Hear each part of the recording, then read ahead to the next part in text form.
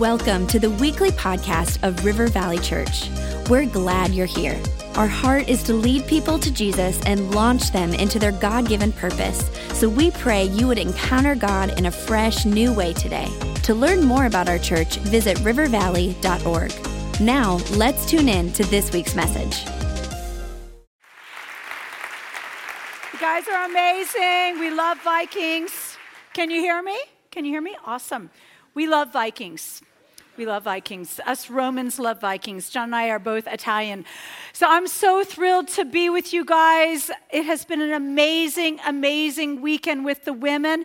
And it is so awesome to have the guys with us this morning. Yay! We had guys serving in every capacity here. They made so many women feel so honored and so special. I may just send my sons here to be trained. I'm going to show you what my world will look like when I get home, and basically nobody's going to be serving me. I do have 4 boys. I have Austin Michael right there. He is 24 years of age. He is smarter than John and I put together. He graduated summa cum laude, double major, international business and marketing, but we're not stupid. So we hired him. And Austin works with us. And then next to him is Alexander. Alexander is my third-born son. He is so much fun. He is my out-of-the-box child. I shared this last service, so I think Hannah will pop this up real quick. But he won something called the Tough Mudder. Have you guys ever heard of that? It's an obstacle case where you electrocute yourself and you go through like ridiculous. He shook for 6 hours afterwards, and then he got sick. But anyway, this is the team. This is the team, because he went and worked out on Monday. I'm like, you're crazy. This is the team before, and here they are afterwards. The prize was you got to be tattooed, and you got to go do it again on a national level, and he refused to do both of those. So anyway, he is a Tough Mudder winner, which makes me kind of feel buff, just because I birthed him. And then there is me next to my husband of 31 years this Wednesday, October the 2nd. Whoa, we're going to be married for 31 years. I love that man more now than the day I married him. And I have more fun with him now than the day I married him. And he likes me to say he's also sexier now than the day I married him, which is quite possibly true. And standing next to him is my beautiful daughter-in-law, Juliana. Juliana is awesome. Her sister, Hannah, is here with her. Hannah's single, Juliana's married. And Juliana is actually pregnant with our 3rd grandchild. I just feel like our kids are doing such a great job. They have been married 5 years in October. 3 grandbabies. I think they got busy. And so anyway, I'm happy about that. My firstborn son, Addison, he's kind of John's and my boss. He is the COO. He's kind of the one that helps us be organized. He's awesome. He is all the good, none of the bad. My baby boy, Arden, he will only contact me when he needs something from me. Like sermon notes or scripture suggestions. He is doing an internship at a church. He's like a championship golfer. He had a 67 in tournament play, and he was going to go with a scholarship to a golf college. And all of a sudden, he just said, you know what? I'm not doing that. I'm giving God a year.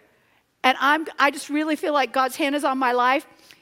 New Year's Eve this year, John and I came home, and he was supposed to go out with a bunch of his friends. They all go out every New Year's Eve and then spend the night at each other's house. It's kind of a tradition since they were like 7. They've been doing it. And we came home, and he was home by himself. We were like, hey, we thought you were going out with Colin and Justice. And he said, no. He said, I felt like the Holy Spirit gave me a message. And he said, I have prepared this whole message. I need you and Dad to sit down, and I'm going to preach it to you. We were like, best New Year's Eve ever. Anyway, it was so awesome. We were like, that is so cool. And he's like, now I need to come and preach it to your staff. I'm like, now that's where you don't get to do that. You got to serve first. I said, preaching is a privilege. We are not obligated because you are our son to give you the pulpit. So you have to serve now. So I think he finally got to bring that message in May. But we are so proud of him. He's going to, I think, preach for the first time in about a week because he's been firing text messages to me on a regular basis about sermons. He is holding my grandson Asher, which I think we have a closer picture of.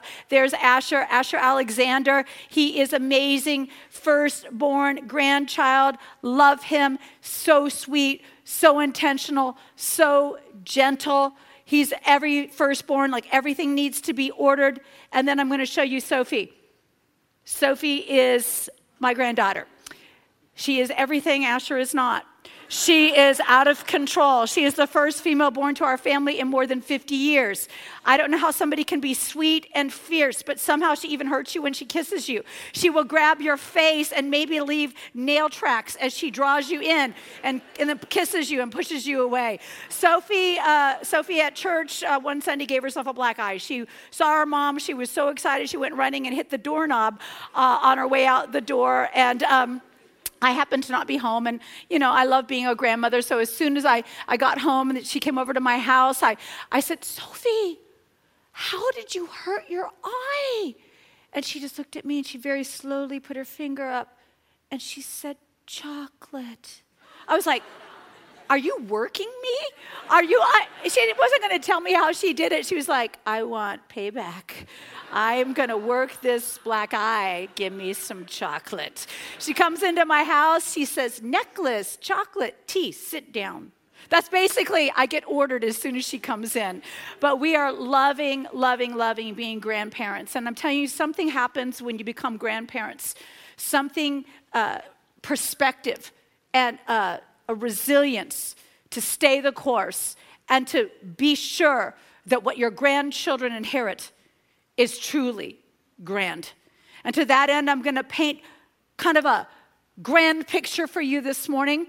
And I want to position you well to understand who you are in this day and this age and in this time. And I'm going to quote A.W. Tozer.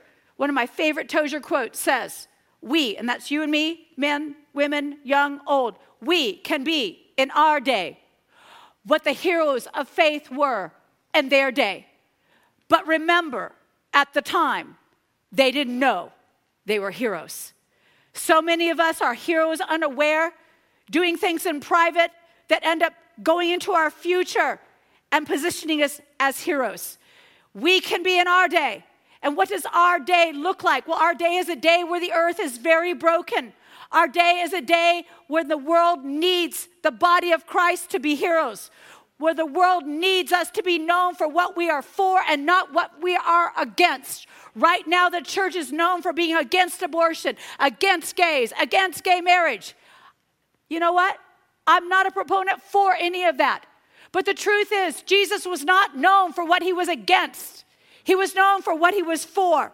He was known to be against religion, but he was always for the people. And if we begin to lift up Jesus and begin to demonstrate what he empowered us for, to heal the sick, raise the dead, set captives free, preach the gospel of the good news, that this is the year of God's acceptance. If we begin to do what we were created for, we were not created to release judgment on this earth. We were created to release reconciliation.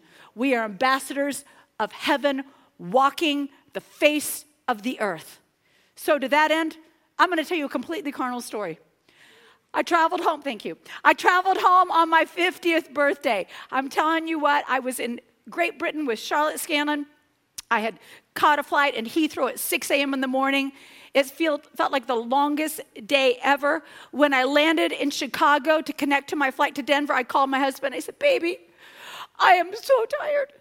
If you are even thinking of planning a surprise birthday party for me, I will divorce you.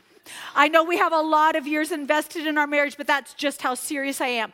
I think the Norwegian women, I had been in Norway before I was in Great Britain, I think the Norwegian women broke my ribs. I think somebody was too aggressive with a Viking hug. Honey, I just need to be put to bed. And he was like, okay, honey, just come on home, brush your teeth, and I'll put you to bed. I was like, that's all I want to do. So I took my son to the doctor on Monday. My son was having allergy issues, and so I took him to our family's GP, and I'm always about 2 for 1. And basically, I was like, hey, while you're looking at his nose, can you check out my rib back here? And he was like, Lisa, you have shingles. What is wrong with you? Were you not in pain? I was like, yeah, I'm still in pain. He was like, what do you mean? Yeah, you're still, you know what? You're grounded. He's like, I ground you. You have not the sense to understand that you had shingles and you should have paid attention, that your ribs felt broken. And I was like, okay. So I don't like being grounded. I don't like being told I have limits. But it was okay because I discovered I was home alone with my youngest son.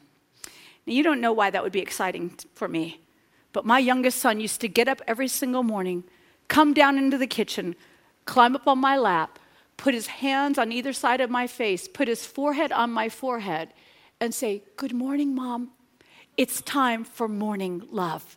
My youngest son, when we watched movies, he would sit on my lap. He would cuddle with me. My youngest son, when all 4 of the boys slept in my room, when John was out of town, 3 of them slept on the floor. My youngest son slept in my bed. He would wake up and say, "I didn't kick you, did I?" My youngest son, I know. My youngest son, now he just uses me for scriptures. My youngest son was known to repeatedly ask me to marry him. And I said yes every single time. That was until the 3 older sons shamed him out of the practice. They were like, "That's gross. Mom is old. You don't want to marry Mom. She's married to Dad. Stop cuddling her during movies. Put a pillow between you." That's what real guys do. But that evening, the 3 older brothers were not home. And Arden and I made eye contact, and he patted the sofa next to him. I came running over. I sat down, put my arms up around him, turned and looked at the TV, and I said, "Arden, what are we watching?" He said, "We are watching Terminator." Now, I'm just going to tell you right now, it was not a Christian movie. I saw the TV edited version, and it was still not a Christian movie. It is 80s awful. It is basically the story of Sarah Connor. She is a moped-riding waitress. Every single day she goes to Marie Callender where she serves pie and coffee. Every single night she sits by the phone hoping somebody's going to call her for a date. So by day she waits, and by night she waits. That is until Arnold Schwarzenegger, the former governor of California and Maria Shriver's ex-husband, comes back from the future, and he has one goal in mind, and that is to assassinate everyone with the name Sarah Connor. And it doesn't look like he is going to fail, because he has in his possession the height of 80s data, which is a page torn out of the yellow book, and he is crossing them off one by one. When Sarah finds out she might be at risk, she did what a lot of us heathens did in the 80s. She went out to a bar. She's going to get lost in a crowd. But Arnold finds her. He shows up, guns blazing. But at the same time as her assassin from the future shows up, her protector from the future shows up. He grabs a hold of Sarah, and he says, "If you want to live, come with me." Sarah looks at all the dead bodies. She's like, "I think I want to live." And so she leaves with this complete stranger. She gets in a car with him. Arnold is shooting at him. There's a high-speed chase. They're trying to hide. Police cars, mayhem. And in the midst of all this chaos, her protector from the future is trying to tell her who she is. He says, "In the future, you're a hero. In the future, we fight with the strategies you recorded for us. In the future, your son is our general." She's like, "You just need to wait just a second. I don't even have a boyfriend, let alone a son. This is a horrible case of mistaken identity." But her protector from the future continues to persist and tell her who she is. And Sarah has a meltdown. And if you could see her hair, you would understand why. The 80s were an awkward time for many, many, many of us. And Sarah yells out, "But I haven't done anything." And her protector from the future says, "No, but you will." And it was in that moment that I realized that quite often the enemy of our souls knows who we are before we wake up and realize who we are. And you must know that the attacks on your life have much more to do with who you might be in the future than who you have been in the past. And I want each and every one of you to know something that Sarah found out that night in the car. Number one, you're a target. Maybe you're like, no, I'm not. I'm a nice Christian. I'm a really sweet person. No, I'm sorry. You have a bullseye on your back. You are maybe even on the front. You are a target. I don't know when you got saved if somebody just said that you just became a nice person that floats around waiting for a rapture, passing out tracts occasionally, maybe not celebrating Halloween. I don't know what they told you being a Christian was. But Christian actually means anointed one. It means the day you got born again, God sealed you with his Spirit. And when you are anointed by God's Holy Spirit, then you are noted by the enemy. No choice about that. You're a target. Second part, you have a choice about. You just might be a hero. I say might be because you might not be a hero. You might choose to be a prisoner of war rather than a warrior. But there is no neutral territory. There is no middle ground. There is light and there is dark. There is truth and there is lies. There is hopelessness and there is hope. There is love and there is hate. And you must choose that you are going to make a conscious choice to be a hero. You also need to get a little bit of attitude. Because if you're a Christian and you're a target, then that means you're a threat. And you need to figure out what is so scary about you. M. Scott Peck said, the whole course of human history may depend on a change of heart in one solitary and even humble individual. For it is in the solitary mind and soul of the individual that the battle between good and evil is ultimately won or lost. I am hoping today you make choices and the battle is won. And to that end, I'm going to preach to you out of my least favorite scriptures. Now, my husband has already told me that I shouldn't have least favorite scriptures, so I know it's probably wrong. But there are scriptures that I love to read that I hate to live. And my least favorite scriptures to live are found in the book of James, chapter 1, verses 2 through 8. I'm going to read it to you out of the Message paraphrase, but it's pretty much bad news in all of the versions. Okay, James chapter 1, verses 2 through 8. Opens up with, considered a sheer gift, friends, when tests and challenges come at you from all sides. You know that, I don't like it now. You know that under pressure, your faith life is forced into the open and shows its true colors. So don't try to get out of anything prematurely.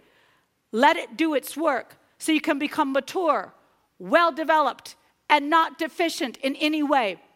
If you don't know what you're doing, pray to the Father. He loves to help. You'll get his help and won't be condescended to when you ask for it. Ask boldly, believingly, without a second thought. People who worry their prayers are like wind-whipped waves. Don't think you're going to get anything from the Master that way. Adrift at sea, keeping all your options open. You know, when I look at our nation, it's either going to be the God option or the not option. There is not really an answer to where we are right now unless heaven heals our land. And my Bible says, if my people who are called by my name humble themselves, seek my face, pray, turn from their wicked ways, not turn the homosexuals, not turn the Democrats, not turn everybody else from their wicked ways, but turn from their own wicked ways. You know, you're only in charge of yourself. Turn from their own wicked ways. Then God says he will hear from heaven. And he will heal our land. I am just crazy enough to believe that God will heal our land. But to see him do that, we're going to have to let this work be done. It opens up with consider it a sheer gift, friends, when tests and challenges come at you from all sides. Another version has the audacity to say, count it pure joy, not mixed with any sorrow. I don't like that. I don't like that at all. Let's say I fly home today to Denver, and I land, and my phone blows up with a bunch of bad news.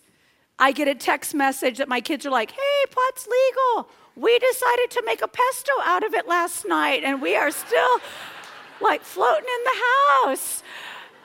Sorry, Mom, we caught it on fire. I mean, like what if it's like my world caves in and my roof is leaking and my basement is flooding and it's a nightmare and everything that I've known is stable becomes unstable. And I remember the last time I was happy was at Sparkle. And so I decided to call sweet Pastor Becca. And I'm like, Pastor Becca, you cannot believe what happened to me since I've come home. And she listens to me. And then she said, I'm gonna get Pastor Rob on the phone too. So she puts it on speaker, and I repeat it all for Pastor Rob, and there's a pause. And then Pastor Rob says, what a gift.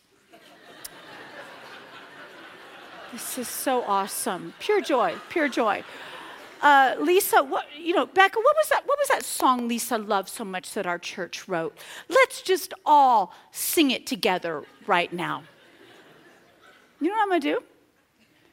I'm going to hang up. I'm not going to sing with them. I'm going to hang up on Pastor Rob and Becca. I know they're sweet, but I'm going to hang up with them. Because you know what? I don't want to hear that. I want somebody to get mad with me. I want somebody to go, how dare this happen? I can't believe you're going through this. So I'm going to call somebody that will do that with me, and that's Christine Kane. She's Greek. I'm Sicilian. We know how to be mad for each other.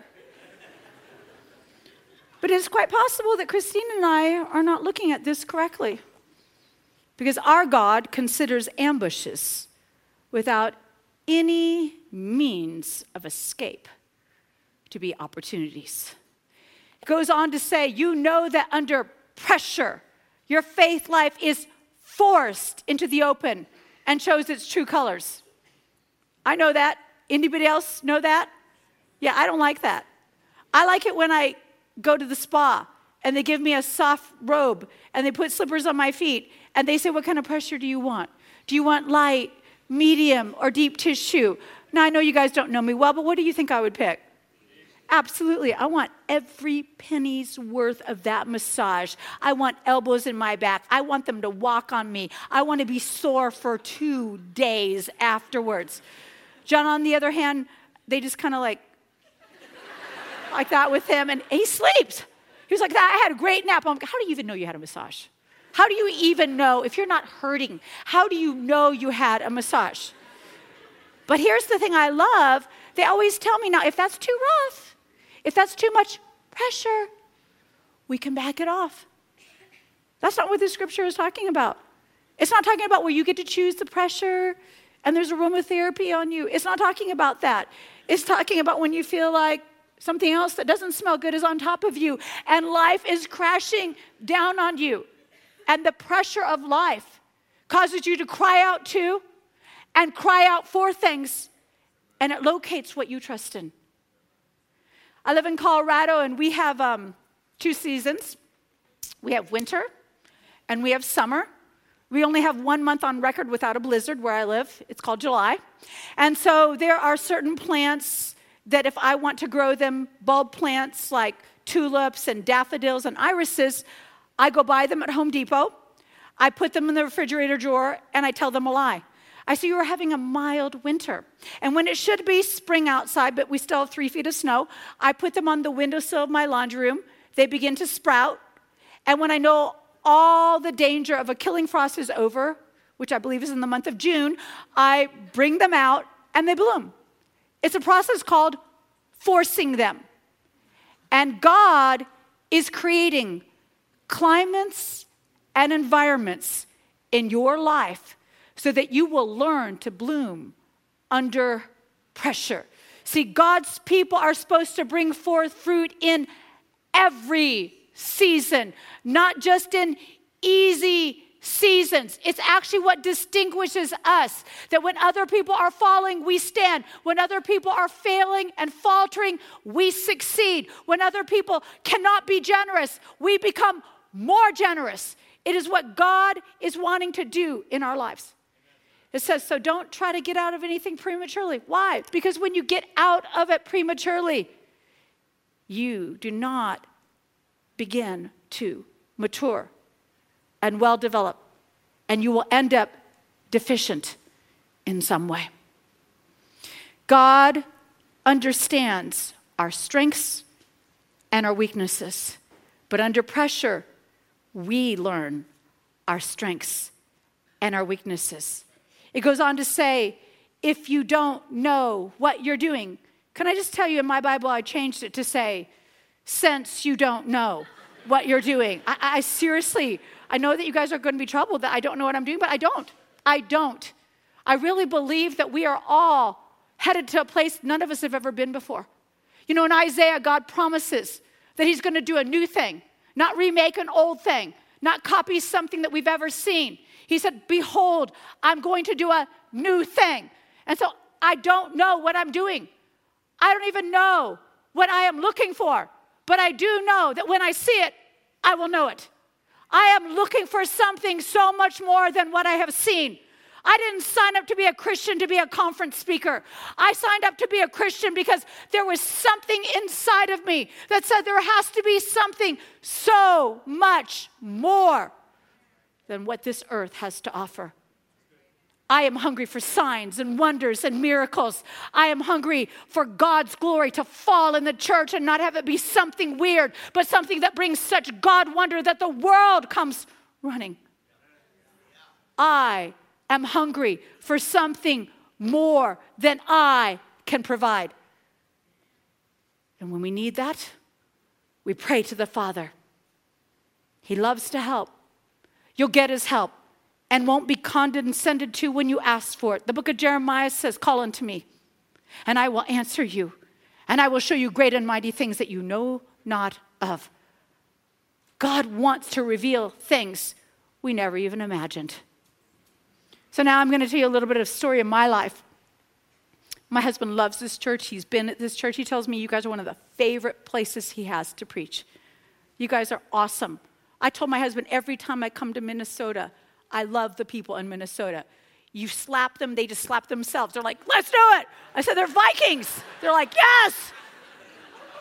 Something about the climate here, something about if you choose to live in this kind of environment, there's just like a strength that comes on you.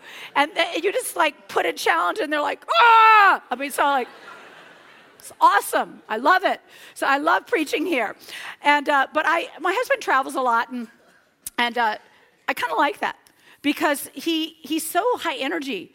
I'm like, oh, you need to go on a trip. You need to go on a trip. I need to take a nap. Anyway, he's just like so intense and he's just going. And so I love him in small portions. But every year at Christmas time, he's like home for like 4 weeks. And he'll go out and he takes that time to like really pray and seek God. And he'll go out on the golf course like 5 a.m. and he comes back in at 7 with like a Moses face. I'm like, what's going on? What's going on? And he's like, I'm just pondering some stuff. I'm like, you're going to do something scary, aren't you? You're going to make us do something scary. And he's like, Lisa, I'm just pondering. Well, 2010 was no exception. And he said, I'm going to gather the council of 4. I don't know why he calls it that because it's really only John that's the boss. But there was 4 of us that sit down and listen to him tell us what to do. And John actually sat down and he said, it has come into my heart to give away 250,000 books this year. Okay, I threw up in my mouth. I was like, what is the most books we've ever given away in 1 year? And Aaron, our CFO, flips through it and he goes, 60,000. And my son Addison, who is the voice of reason, said, Dad, how about we give away 100,000? I'm like, 100,000 sounds like a great number. But before I could even finish that, I watched John make a fist. And the fist went up and it came down on the table. And he said, my faith is attached to 250,000 books. And we all were like, 250, 250, awesome, 250, 250. It's the new number. And so then we stood up before John could add anything to that, grabbed hands with him, and we prayed a prayer that scared what was scared inside of us. See, if you are not praying prayers that scare you, they are certainly not scaring the enemy. Most Christians pray safe prayers. Oh God, let me safely get to Denver. Oh God, let me safely go to the grocery store and have a parking lot. Parking space, sorry, you don't need a whole lot. Anyway, that's all good. But that's not what you were created for. You're created for something way bigger than that. You're supposed to not have scared prayers. You're supposed to have scary prayers. So we sent John on the way. And the very next week, someone called us and said, we hear you want to give away 250,000 books in Arabic and Farsi and Urdu and Korean and Chinese and languages I don't even know how to pronounce. And this guy said, I'm writing you a check for 300,000. And that year, because of partnerships with churches like you guys and other people, we didn't give away 250,000 books. We gave away 270,711. And then in the year 2012, we gave away 1 million individual resources. And these would be gospel resources, books for girls that can't even read. We did MP3 players of the gospel in Khmer, girls that had been rescued out of sex trafficking. And this year, we're on track to give away 1.9 million individual resources.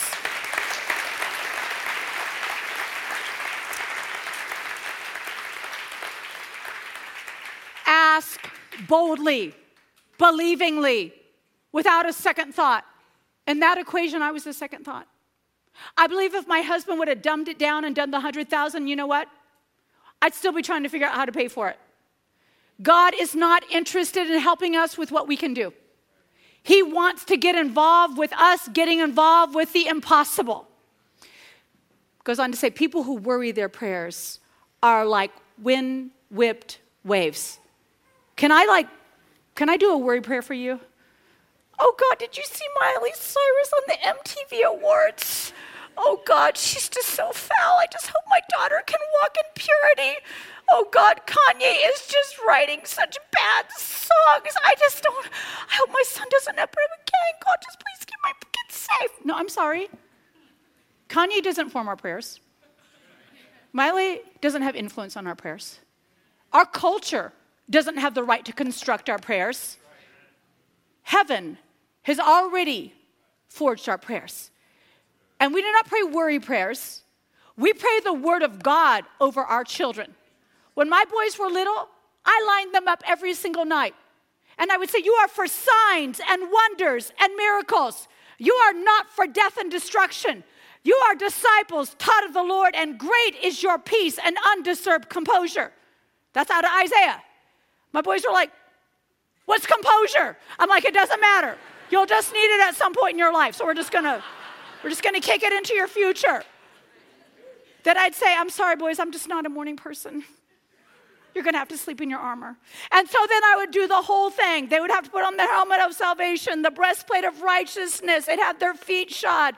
They were like, we just want to put our pajamas on like normal children. I'm like, I'm sorry. You are not normal. You are princes of the Most High God. And you will sleep with a spear. Anyway, that was the kind of things that we did for our children. What were we doing? We were anchoring our prayers to the Word of God, sending it into the future of our children. I'm just going to tell you something. I've learned something. Children either inherit one of two things, either God's promises or our fears. And so you need to position them very strategically. It goes on to say, don't think you're going to get anything from the Master that way, adrift at sea, keeping all your options open. You know what I think? Anything less than what Jesus purchased for us on the cross is not an option. He purchased love. He purchased access to God. He purchased healing. He purchased everything that we have need of.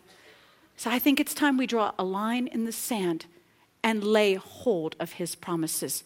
I don't know what you tolerated it as an option last week, but that doesn't mean it has to be an option next week. Stand to your feet right now. Let's all pray together. I want you to lift up your hands, and I want you to say, in the name of Jesus, Heavenly Father, by the power of your Holy Spirit, I lay hold of all that Jesus laid hold of. I take up my position in the Spirit. I will deny myself and my limitations. I will lift up that cross and I will follow you. You are for signs, wonders, and miracles. You are not for death and destruction. In the last days, God says he will pour out his Spirit on all flesh. And it says your sons and your daughters will prophesy. It says the old men will have visions and the young men will have dreams. In these last days, it is all hands on deck. I am not content and you are not content with what has been status quo. So, Father, we ask that all that you have created us to be would be all that we would realize in our lives. In Jesus' name. Everybody sit down, and can I have the 30-year-old and under stand up for me? Stand up if you're 30 and under. Don't be afraid. Don't be afraid. Don't be afraid. I'm a grandmother. Don't be afraid. Okay, look at me. Look at me. I believe you're going to see up close what others only saw at a distance. I believe you're going to speak out loud what others only dared to whisper in prayer. I believe you're going to lay hold of with both hands what we only handled in prayer. You are a generation for signs and wonders and miracles. You are not marked for death and destruction. You are marked for the Spirit of God. And you need to get an attitude that if you're a generation that has been targeted and under attack, it is because you are a generation that is a threat to the enemy.